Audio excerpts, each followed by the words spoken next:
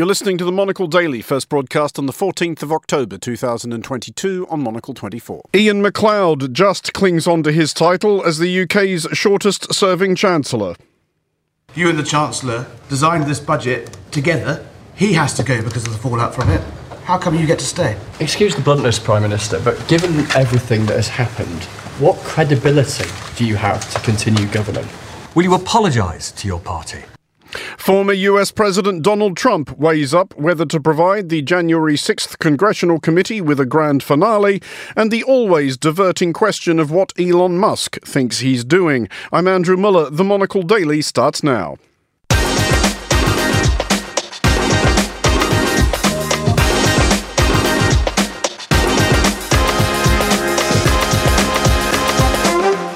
Hello and welcome to the Monocle Daily, coming to you from our studios here at Midori House in London. I'm Andrew Muller. It's Friday, which means it's our mostly in-house daily, and among the Monocle staffers stranded on the roof as the last helicopter lifted off were Chris Lord, Andrew Tuck, Tom Webb and Paulina Morava. Plus, we'll invite the New Statesman's Anoush Shakalian to decide whether British politics is currently merely turbulent or actually febrile, and we'll have Henry Rees Sheridan's latest letter from New York City. Stay tuned, all that and more coming up right here on the Monocle Daily.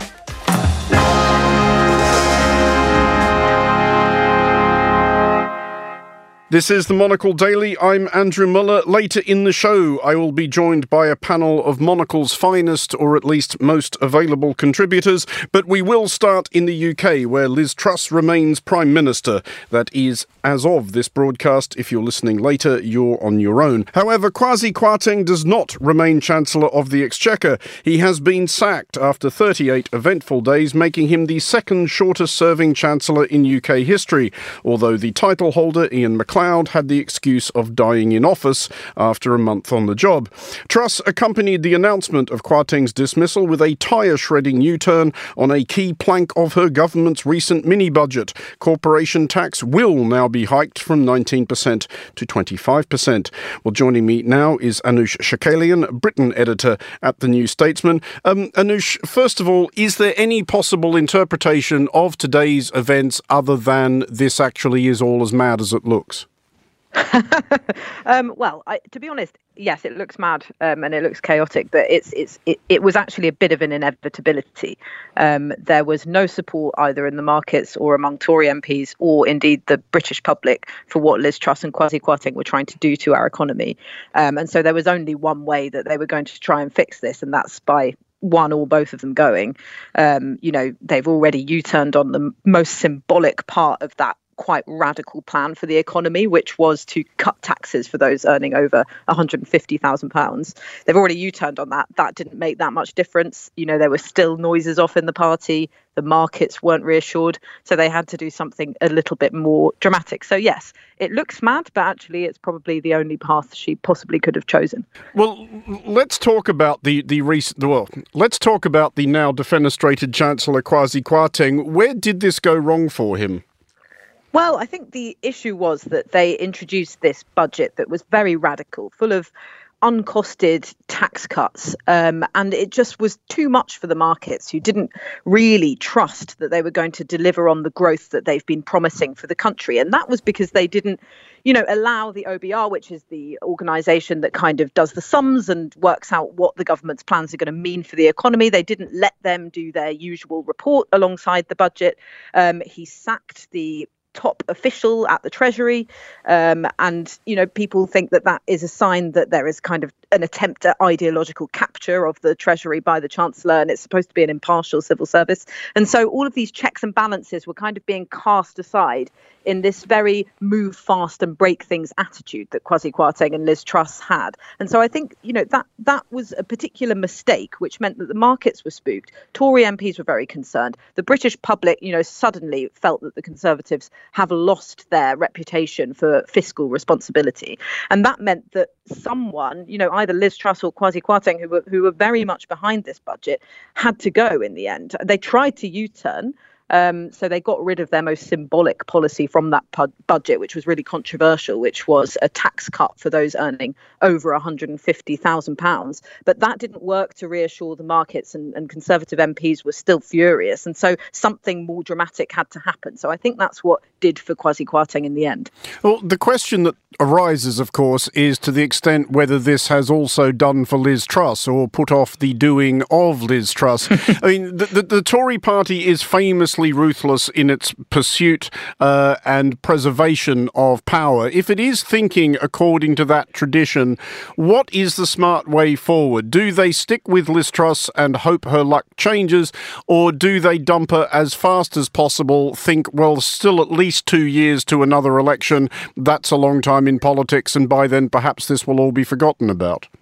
Well, yes, those are the only two options for them. And I think there are a lot of Tory MPs who want to manoeuvre soon to try and get Liz Truss out of her position as well. I mean, we've seen that the markets haven't even been reassured by the Chancellor's sacking. She did this press conference where she looked very wooden, and there's been a lot of complaints since then within the party, privately, behind the scenes. How do we get rid of her? Put someone else in. There's still 2 years to an election. Maybe we can turn this round, or if we can't turn it round, we can save some face and try and get that Conservative Party reputation back for some fiscal responsibility, which is the thing that, you know, they always rely on come election time over the Labour Party, and that's just been completely trashed by her premiership. So I do think, you know, if you were a sort of sensible Conservative MP who was worried about losing your seat in the next election, you probably would want someone else in charge. But the issue there is, which candidate do they unite around? Because that was the problem with the last Conservative leadership campaign, which was only over summer. And we've had so many prime ministers in the UK over the last few years. It does seem chaotic, but I do think the general public are sort of now used to it. So if I was a Conservative MP, I'd worry less about how it looks changing leaders and worry more about who to change that leader to. But because that right there is the practical difficulty, isn't it? Realistically, they can't put the country through another interminable leadership contest. They would have to unite around one person, not least to avoid the difficulty of having to put a choice to the small coterie of insane retired brigadiers that constitute the Conservative Party's membership. Does that unity candidate actually exist? And if they do, who is it most likely to be?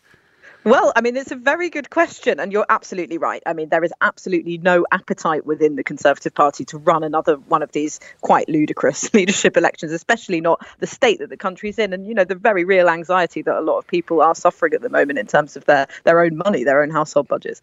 But yes, I mean, there is, from what we learnt over summer and from the Conservative MPs who put themselves up for the leadership election, there is no one candidate that the party unites around. Rishi Sunak was Liz Truss's opponent. He used to be Chancellor. He has a good reputation within the Conservative Party, but their support, the MP support, wasn't enough to sell him to their own voter base.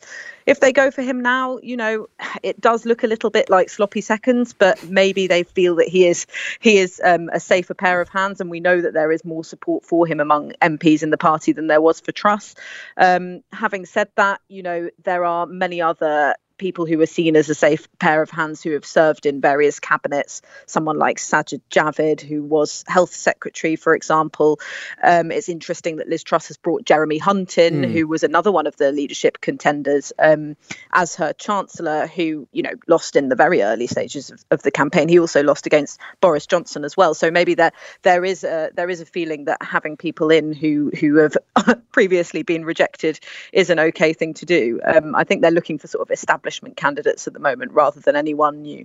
Well, just finally and quickly then, we came into this noting that Kwasi Kwarteng is the UK's second shortest serving Chancellor. Liz Truss still has another daunting 81 days to go before she overhauls George Canning, who also died in office, to avoid becoming the UK's shortest serving Prime Minister. Just quickly, do you think she can do it? I don't think that she can do it if the party behaves rationally. And that, of course, is a question for another interview. That's a very, very big if to close on. Anoosh Chakelian at The New Statesman, thank you for joining us. You're listening to The Daily on Monocle 24, and moving on now to the United States. Most of the attention being focused on the United States looming election day on November 8th is focused on the congressional midterm elections, and not unreasonably. It is these that will determine whether or not the escalatingly weird Republican Party takes control of either or both houses. However, a number of important mayoral elections are also occurring, not the least of which is in Los Angeles, which will hold a runoff for City Hall on the date. One of the candidates is a billionaire real estate mogul with little previous political experience. What could possibly go wrong? We are joined from Los Angeles by Monocle's US editor, Chris Lord. Chris, first of all, to that mayoral runoff, the polls of late are not looking terrific for Rick Caruso. Is it all over for him? I don't think it's all over, Andrew, no. And while there has been a big gap between him and the other candidate, which is Karen Bass, that has narrowed in the last couple of weeks. And he's now behind, by the most recent poll, by about 3 percentage points. Now, I think as we get closer to that, I think we are probably going to see that widen a little bit. I think the problem that Rick Caruso has had is, as you mentioned, he is a billionaire property developer, and that doesn't quite sit well with a lot of Angelenos, where this is a city with some real inequalities. And I think that fact of his association with what he has done in the city, which is considerable. He's built several malls here. He has created a lot of jobs here. All that stuff at one point seemed to work. But he poured so much money into his visibility in his campaign that actually people basically got a bit sick of Caruso. You couldn't turn on YouTube without being hammered by his claims of how bad homelessness was and how quickly he would turn it around overnight. And I think that's really what's also happened. I think also you have a situation where I think here in Los Angeles, there's an increasing need for a unity candidate. I heard you just talking about that in the UK, and I think it's the same here. There are deep divisions here in Los Angeles that have been exacerbated by COVID in terms of economic inequalities. But also just this week, we've had this extraordinary scandal where the head of the council, and the council in Los Angeles is very, very powerful. The mayor has, to some extent, some quite clipped powers, whereas the council really does own and run quite a lot of the big departments here. The president of the council was released what was supposed to be off-record discussion in which she made a series of very, very horrible racist remarks. She's from the Latin community here in Los Angeles, and it sparked this whole soul-searching, I think, of a realization of just how divided LA is into its constituent ethnicities and communities. And I think, therefore, that does actually throw quite a good light on Karen Bass, who has been, in many ways, she was a social worker for much of her career. She understands this city very well, and also, most importantly, she understands those divisions and probably has a good remit to say she can bridge some of that. What has Karen Bass's positive pitch been, other than not being Rick Caruso? What has she laid out by way of actual policies that she thinks would address some of those issues? I think the main one, and this is what both of them have tied the horse that they've tied their wagon to, is how to fix homelessness. And Rick Caruso, his big thing was, declare a state of emergency, get federal funds. What exactly he would do with those funds is a bit unclear. With Karen Bass, she's actually set some quite clear targets of how many people she would get housed in her first year. And the implication of that she's subsequently gone on to in recent debates, just one on Tuesday, is that would be a long-term solution rather than a quick injection of cash, a load of buildings that suddenly happen, maybe tiny houses or tiny homes as they call them here, and a sort of slightly transient thing for the situation. I think the other thing that she has pitched, and this is why coming back to this scandal that's rocked us in the last couple of days here, I think what she also has done is she's reminded people of how she's worked at a very street level in Los Angeles. Just on Tuesday in the mayoral debate, she was bringing things back to her experience in the 1990s, literally as a social worker on Broadway, working between the ganglands of the Crips and the Bloods, and looking at how residents were suddenly swept into an extraordinary moment of crime in the 1990s here in Los Angeles, around the Rodney King riot, all that terrible period for the city that some people increasingly say has echoes in this time now, where crime is up, homelessness is out of control, and the streets are more dangerous than they've been for decades. So this kind of thing, I think, is part of her pitch. She's saying, I can understand these streets, but also she has the ear of Washington. Don't forget, she is a congresswoman, Karen Bass. She is the head of the Black Congressional Caucus in Washington. She understands Washington politics, and she can get the ear of those decision makers and ultimately those purse string holders as well at a federal level, that I think in a way Eric Garcetti, the present mayor of Los Angeles, hasn't really been able to do. Well, on the subject of Washington, D.C., of course, the great big grandstand finish from the most recent sitting of the January 6th committee was the issuing of this subpoena to President Donald Trump to turn up and account for his behaviour on January 6th, 2021. What's the latest on the likelihood of him actually showing? So it was an amazing moment on Thursday, Andrew, when that vote went through. Unanimous vote. All 9 members of the January 6th committee said that he should be subpoenaed, i.e. Compelled to give evidence in front of them about what happened on January the 6th last year when the Capitol building was stormed. What we do know, the initial reaction was, he's not going to go. How are you going to get him to take part in this? He'll never participate in this kind of thing. He's dismissed the whole thing as a witch hunt from the start. But actually, if you look today, there's a few little bit of reporting around that some of his people close to him are saying, actually, he might well do it. He might well appear. And there's 2 ways that might unfold. He might appear and do the Fifth Amendment, which basically means you have the right to not incriminate yourself. So we've seen this with other people in the January 6th committee. They basically say nothing, and then they leave and they exercise that Fifth Amendment. The other option at his disposal, which I think is probably the more likely scenario, is that he insists that the committee hear his evidence live, broadcast to the nation. And the problem with that is, and I think this is what probably makes people like Benny Thompson, the chair of the committee, very nervous, is that they know he will inevitably turn it into the Trump show. Because overnight, he's written to Benny Thompson saying, it starts about how peaceful he is and, how respectful he is of democracy and so on, and then launches into a full tirade in this letter from Donald Trump to the chair of the committee, calling it a conspiracy, a witch hunt, all these various things about, how wrong it is, drain the swamp, and how wrong the whole system of Washington is. The fear is, I think, if they give him carte blanche to stand in front of that committee and defend himself live on television, he can say anything he likes without being fact-checked, without being interrupted, if you like. We've seen him do it before throughout his period in office, but also before in office when he was just a candidate for the presidency. He can turn that camera to his will. And that's a very dangerous proposition, I'd say.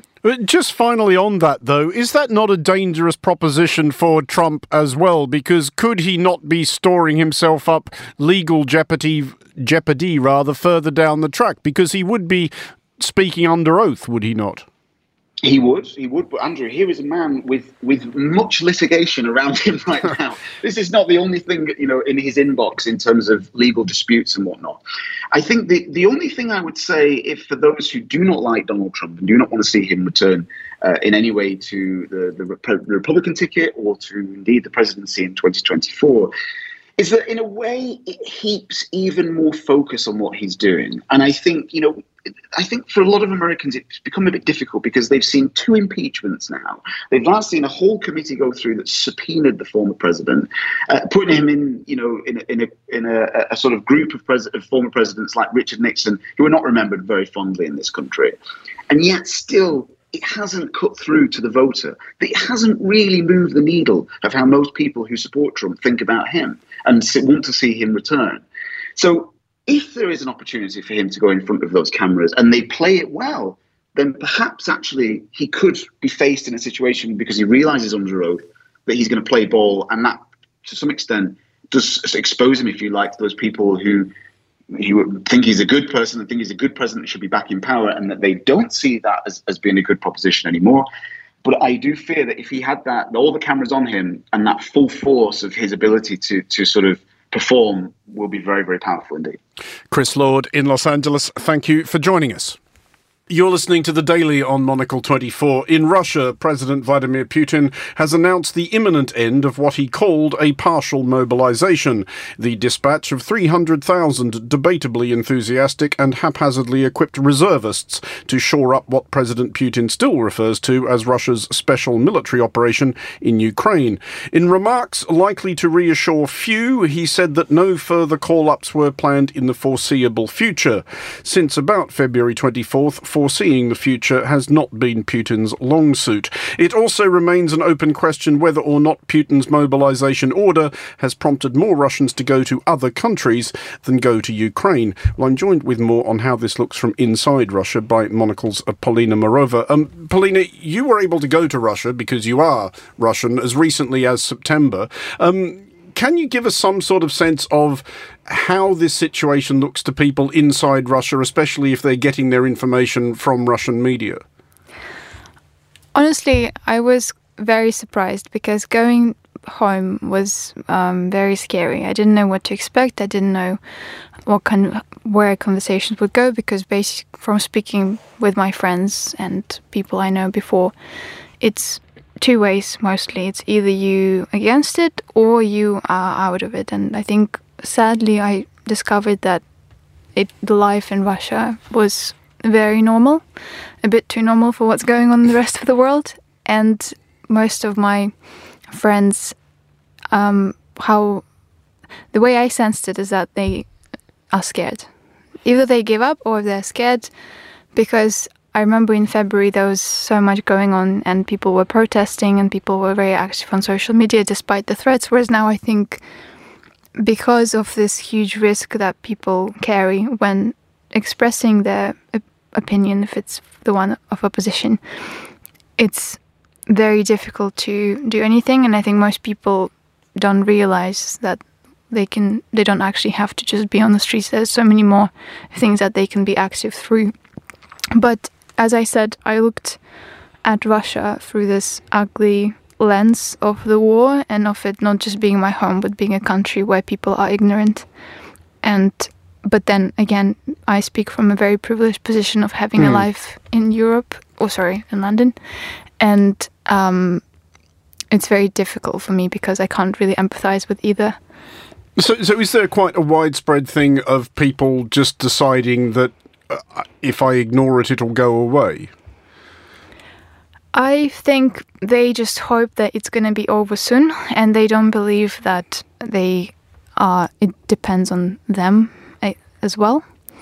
Because people in Russia, they just never had any sort of participation in what the government does. And I think growing up, it was not a question whether you are political or whether you're apolitical. People are just used to not having any voice. And I think now, all of a sudden, when everything is dependent on their voice, it's very strange and difficult because it's almost as if they expect that now they have to do something, but they think, well, what do I need to do now if I didn't do anything for the 30 years that I've been living here?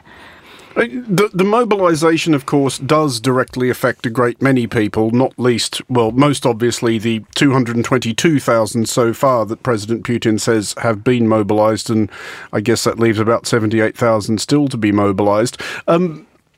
What's your sense since you returned of how that has affected the way people are responding to this? Are you hearing from your circle, and especially about people your own age, of people just deciding, okay, that's it, and trying to leave the country? Well, first of all, the numbers that are presented to the European media, I think, are very undermining the actual amount of people getting mobilized. And I remember when it was first announced, someone told me that who has a contact in the government of Tatarstan, where I'm from, about that they had to collect 3,000 people by the next morning. So in one day. That doesn't sound like they're being terribly picky about who they're collecting. No, and that's exactly, I think they're very desperate and saying having this legal description of a person who would be conscripted is total nonsense, because ultimately someone I know works in a hospital told me how patients get subscripted from their hospital bed, even being over 60, and it's actually ridiculous. And there's obviously all these rumors about people being trying to get subscripted at the protests and being arrested, and then lawyers who actually go to take the cases from the ones being arrested at the protest also are getting subscripted. So it's just surreal. You know? That's probably a good word to describe what the last 8 months have been like for somebody in your position, and we should emphasise that you also have family in Ukraine as well, a description which of course applies to many millions of people. But for the last 8 months, you will have seen here in London the Western media tying itself in knots, trying to understand Russia or trying to learn about Russia or trying to explain Russia. When you've been consuming that as an actual Russian, does it strike you that there's anything that we're not understanding, that we don't get right, a point we keep missing? I think it's very difficult to translate this feeling of feeling responsible for what's happening, but then not turn it into guilt, because I think feeling guilty makes you very passive, and whereas I guess feeling responsible prompts some sort of action, and most people in Russia, they are just lost.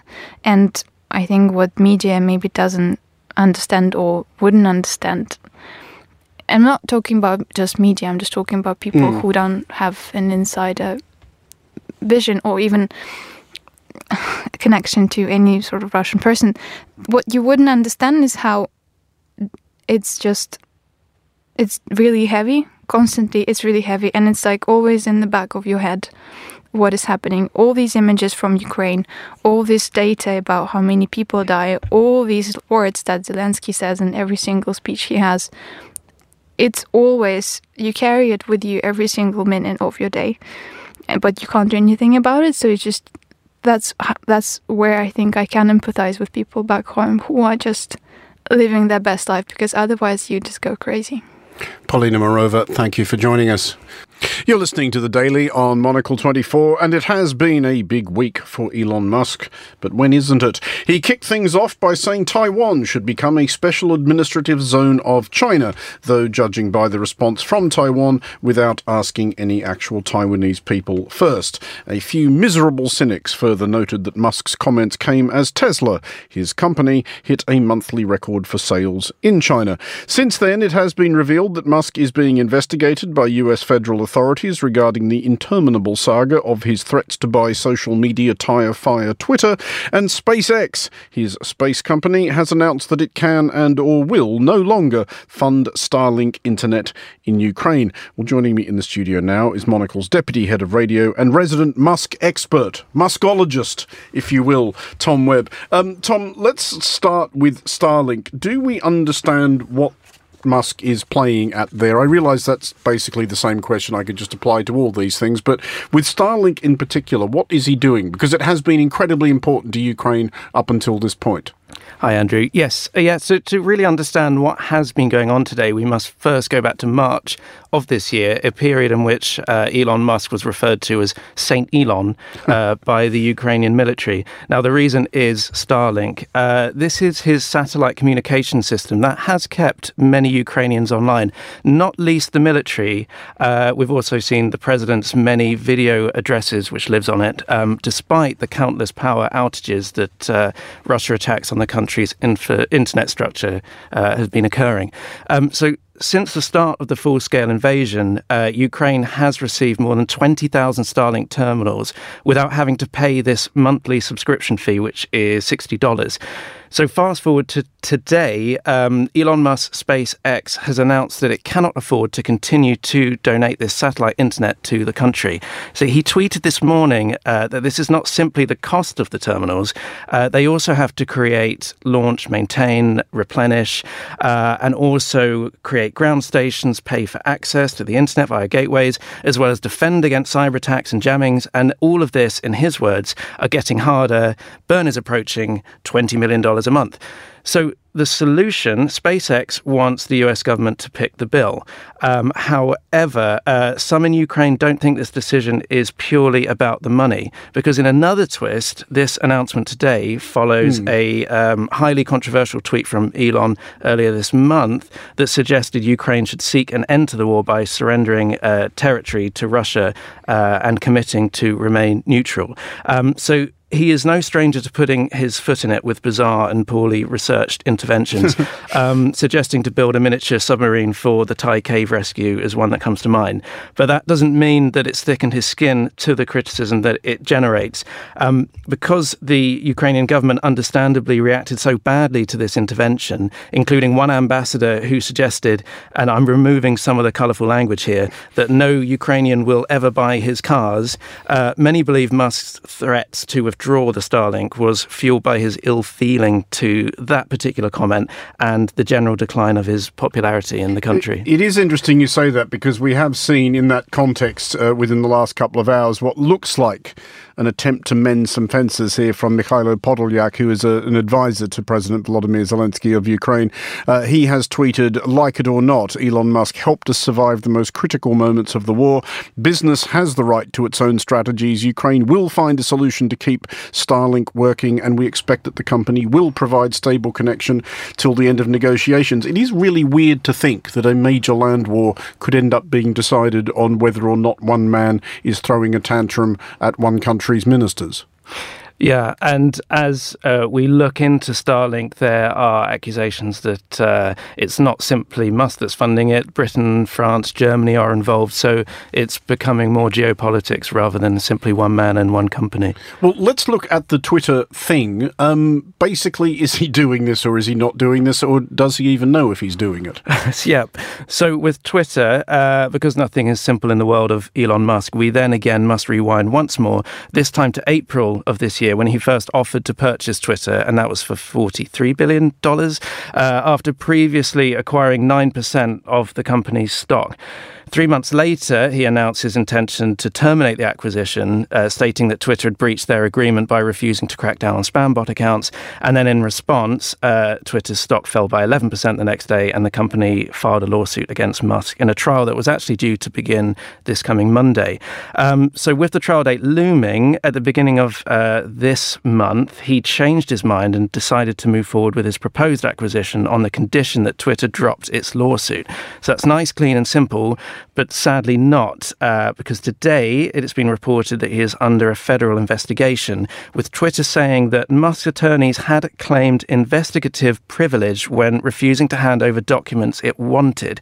And then it also said it had requested that his attorneys produce their communications with federal authorities months ago, but they had not done so. And then in late September, his attorneys provided what is called a privilege log, identifying documents to be withheld. Now, if this all sounds horribly complicated, that's because it is. The court filing released today does not say what the exact focus of the probes are and which federal authorities are conducting them. All we know is that Musk has until October 28th this year to close the acquisition. If the deal does not get done by then, a trial date will be set for November. It is important to note this is not the first time he has been questioned regarding the acquisition. The US Securities and Exchange Commission previously asked him whether disclosure of his 9% Twitter stake was late and why it indicated he intended to be a passive shareholder. So he later refiled to show he was an active investor. So you can bet on this one that he will bat it away pretty quickly. Tom Webb, thank you for joining us.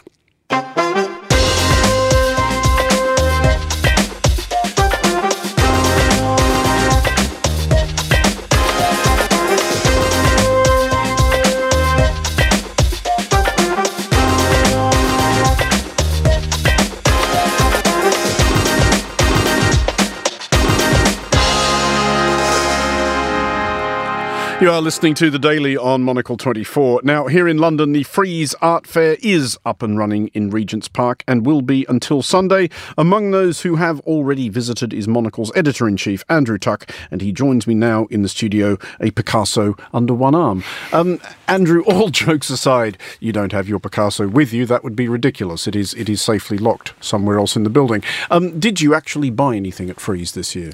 I didn't buy anything. But the funny thing is, it is a strange event because you could go there just to see incredible works of art, but actually most things are nicely wall-sized, and there is certainly a very large contingent who are eyeing up pieces for one or other house or to put in storage before they go into one or other house. So it is a retail event. It's an exposure to great artists, past and present, but it is a retail event. So it is a shopping experience as well. I mean, for those who haven't been before, can you give us some sense of the scale of it? What do you actually see when you go to Frieze? How is it set up? So it's two exhibition centres that pop up in Regent's Park here in London. One is for art from now, contemporary art, but the other is for what's called Frieze Masters, which is anything. You could find Roman statuary, you could find old prints from London from hundreds of years ago. They even had a dinosaur for sale. Which an actual dinosaur? An actual dinosaur that sold very quickly for £1 million.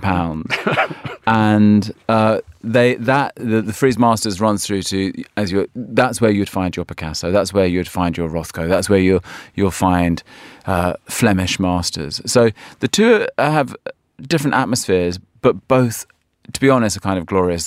The Frieze Masters is where you see a slightly older crowd, but a lot of money, and the contemporary art fair is full of money, but a bit of a funkier crowd, a crazier trainer or two on foot. So, aside from the dinosaur, on which you were obviously narrowly outbid, what else struck you as highlights? Well, what's interesting is just to see where the market is, and that it was a buzz. So everyone you spoke to was saying that they'd had extraordinary first days. Many of the people I spoke to on stand said that actually everything is just about sold in the first 2 or 3 hours. Now, some of that is done. It's like when you go to these, fairs for aviation, that many of the deals are being cooked up a little bit in advance. But in fact, a lot of money had gone through there very quickly. Now, one of the concerns is that because the pound is so weak, that actually it's just a bit of a bargain shop for example, for Americans coming here with dollars in their pockets. But there was an exuberance about the fair this year, and I think that everybody I spoke to just said, look, things have just sold very, very, very fast. But I think the trouble is it is overwhelming. There's so much visual art. And when I went around, I began to speak to one or two gallerists, and there's a very nice gallery actually from up in Scotland called the Ingleby Gallery. And I was speaking to Florence Ingleby, and I said, "What? Just tell me what you're showing." And she highlighted a little picture that was no bigger than a saucer, and it's by a guy called Frank Walter, who was a bit of an outsider artist, an Antiguan, a man of colour who was one of the first people of colour to run a sugar plantation in Antigua, and he was an artist. He died some years ago. And she explained that these little round pictures were from a trip he made back in the 50s to the UK. When he got to Liverpool, they wouldn't let him get off the ship. So he went all the way back again. And there's a series now of pictures which are only now making him famous after his death, which are just views out of portholes. And it's only when you stop and you talk to the gallerist and you understand what the backstory of all these images are, that really the smaller works shine, because otherwise you're just distracted by the showier pieces. But then there's Andreas Gursky, the famous photographer. There was some new works by him, and again, people need hundreds of thousands of dollars to pay for those pieces. But I don't know. It is an incredible venue to enter. Is it still worth going to then, even if the £1 million dinosaur is a bit out of reach, for those experiences and insights that you were talking about, actually getting to talk to the gallerists and learn about the works, even if you can't necessarily take them home with you? Yeah, so the beginning of the week it starts off with people who are the high end of the art world, the key buyers, and then it starts on Wednesday at 2:00. They let in then the VIPs, and it continues across the day.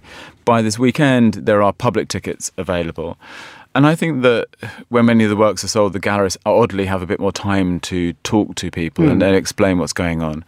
But whether you're interested in Tracey Emin, whether they had an incredible collection of, or lineup rather, of Indian galleries showing here at Frieze.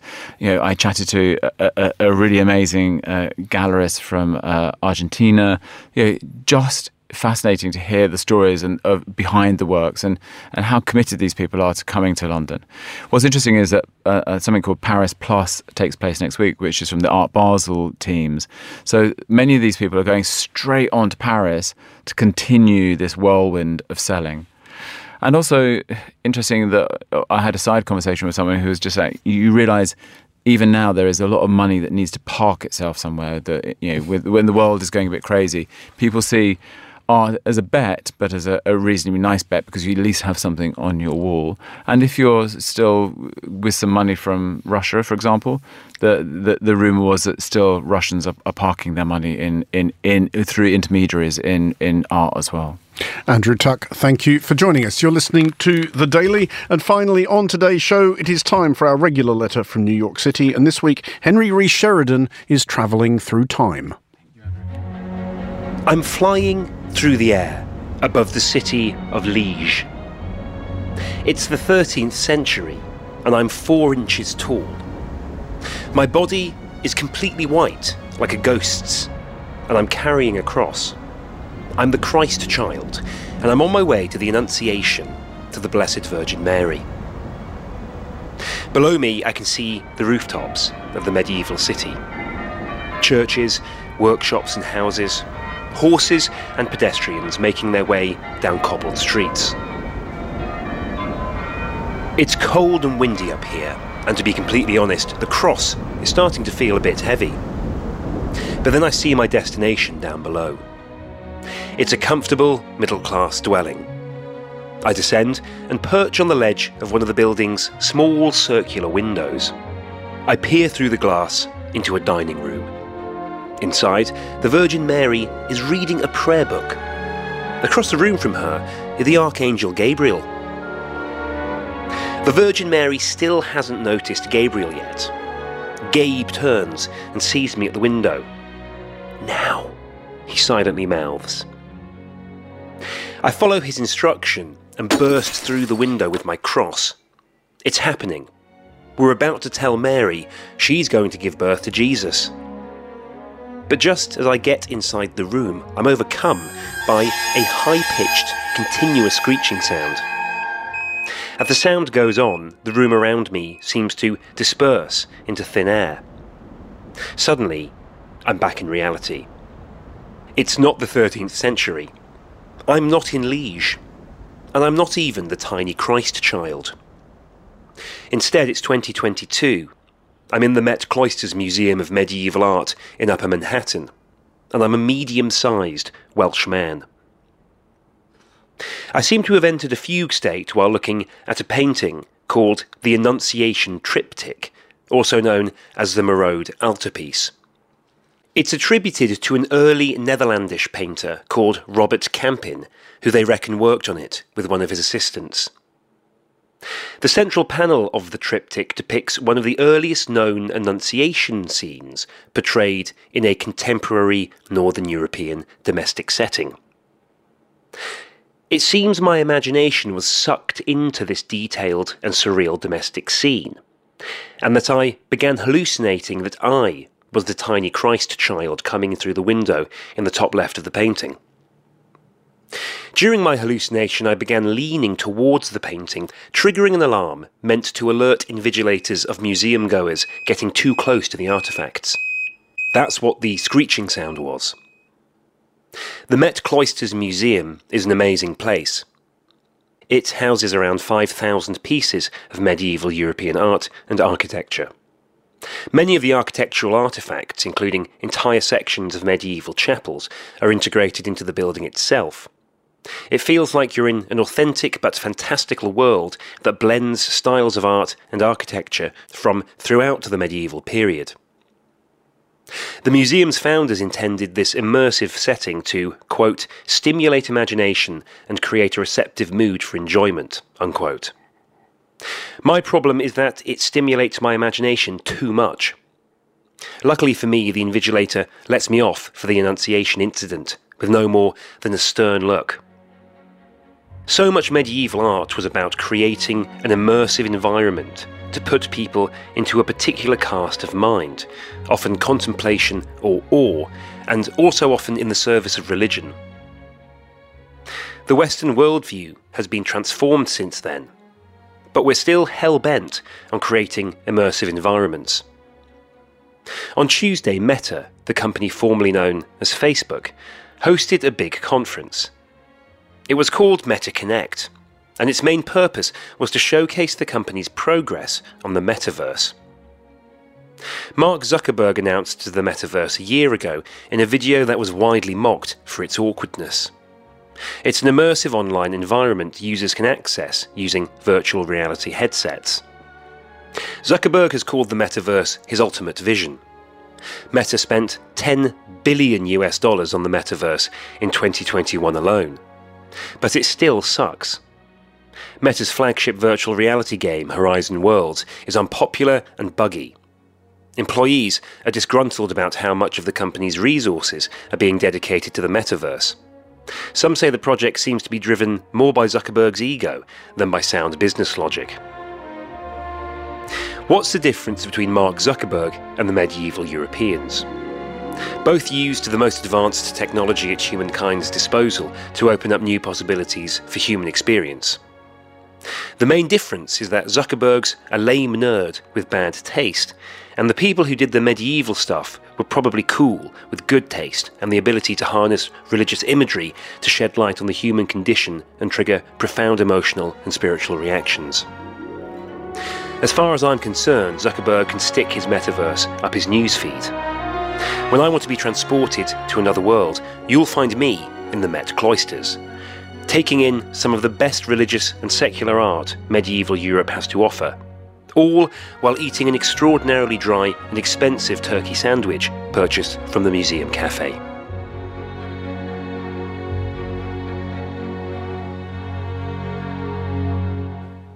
That was Henry Rees Sheridan and his in-house chamber orchestra. And that is all for this edition of the Monocle Daily. Thanks to our panellists today, Chris Lord, Polina Morova, Tom Webb and Andrew Tuck. Today's show was produced by Laura Kramer and researched by Lillian Fawcett. Our sound engineer was Adam Heaton, with editing assistance by Tamsin Howard. I'm Andrew Muller here in London. The Daily returns at the same time on Monday. Thanks for listening and have a great weekend.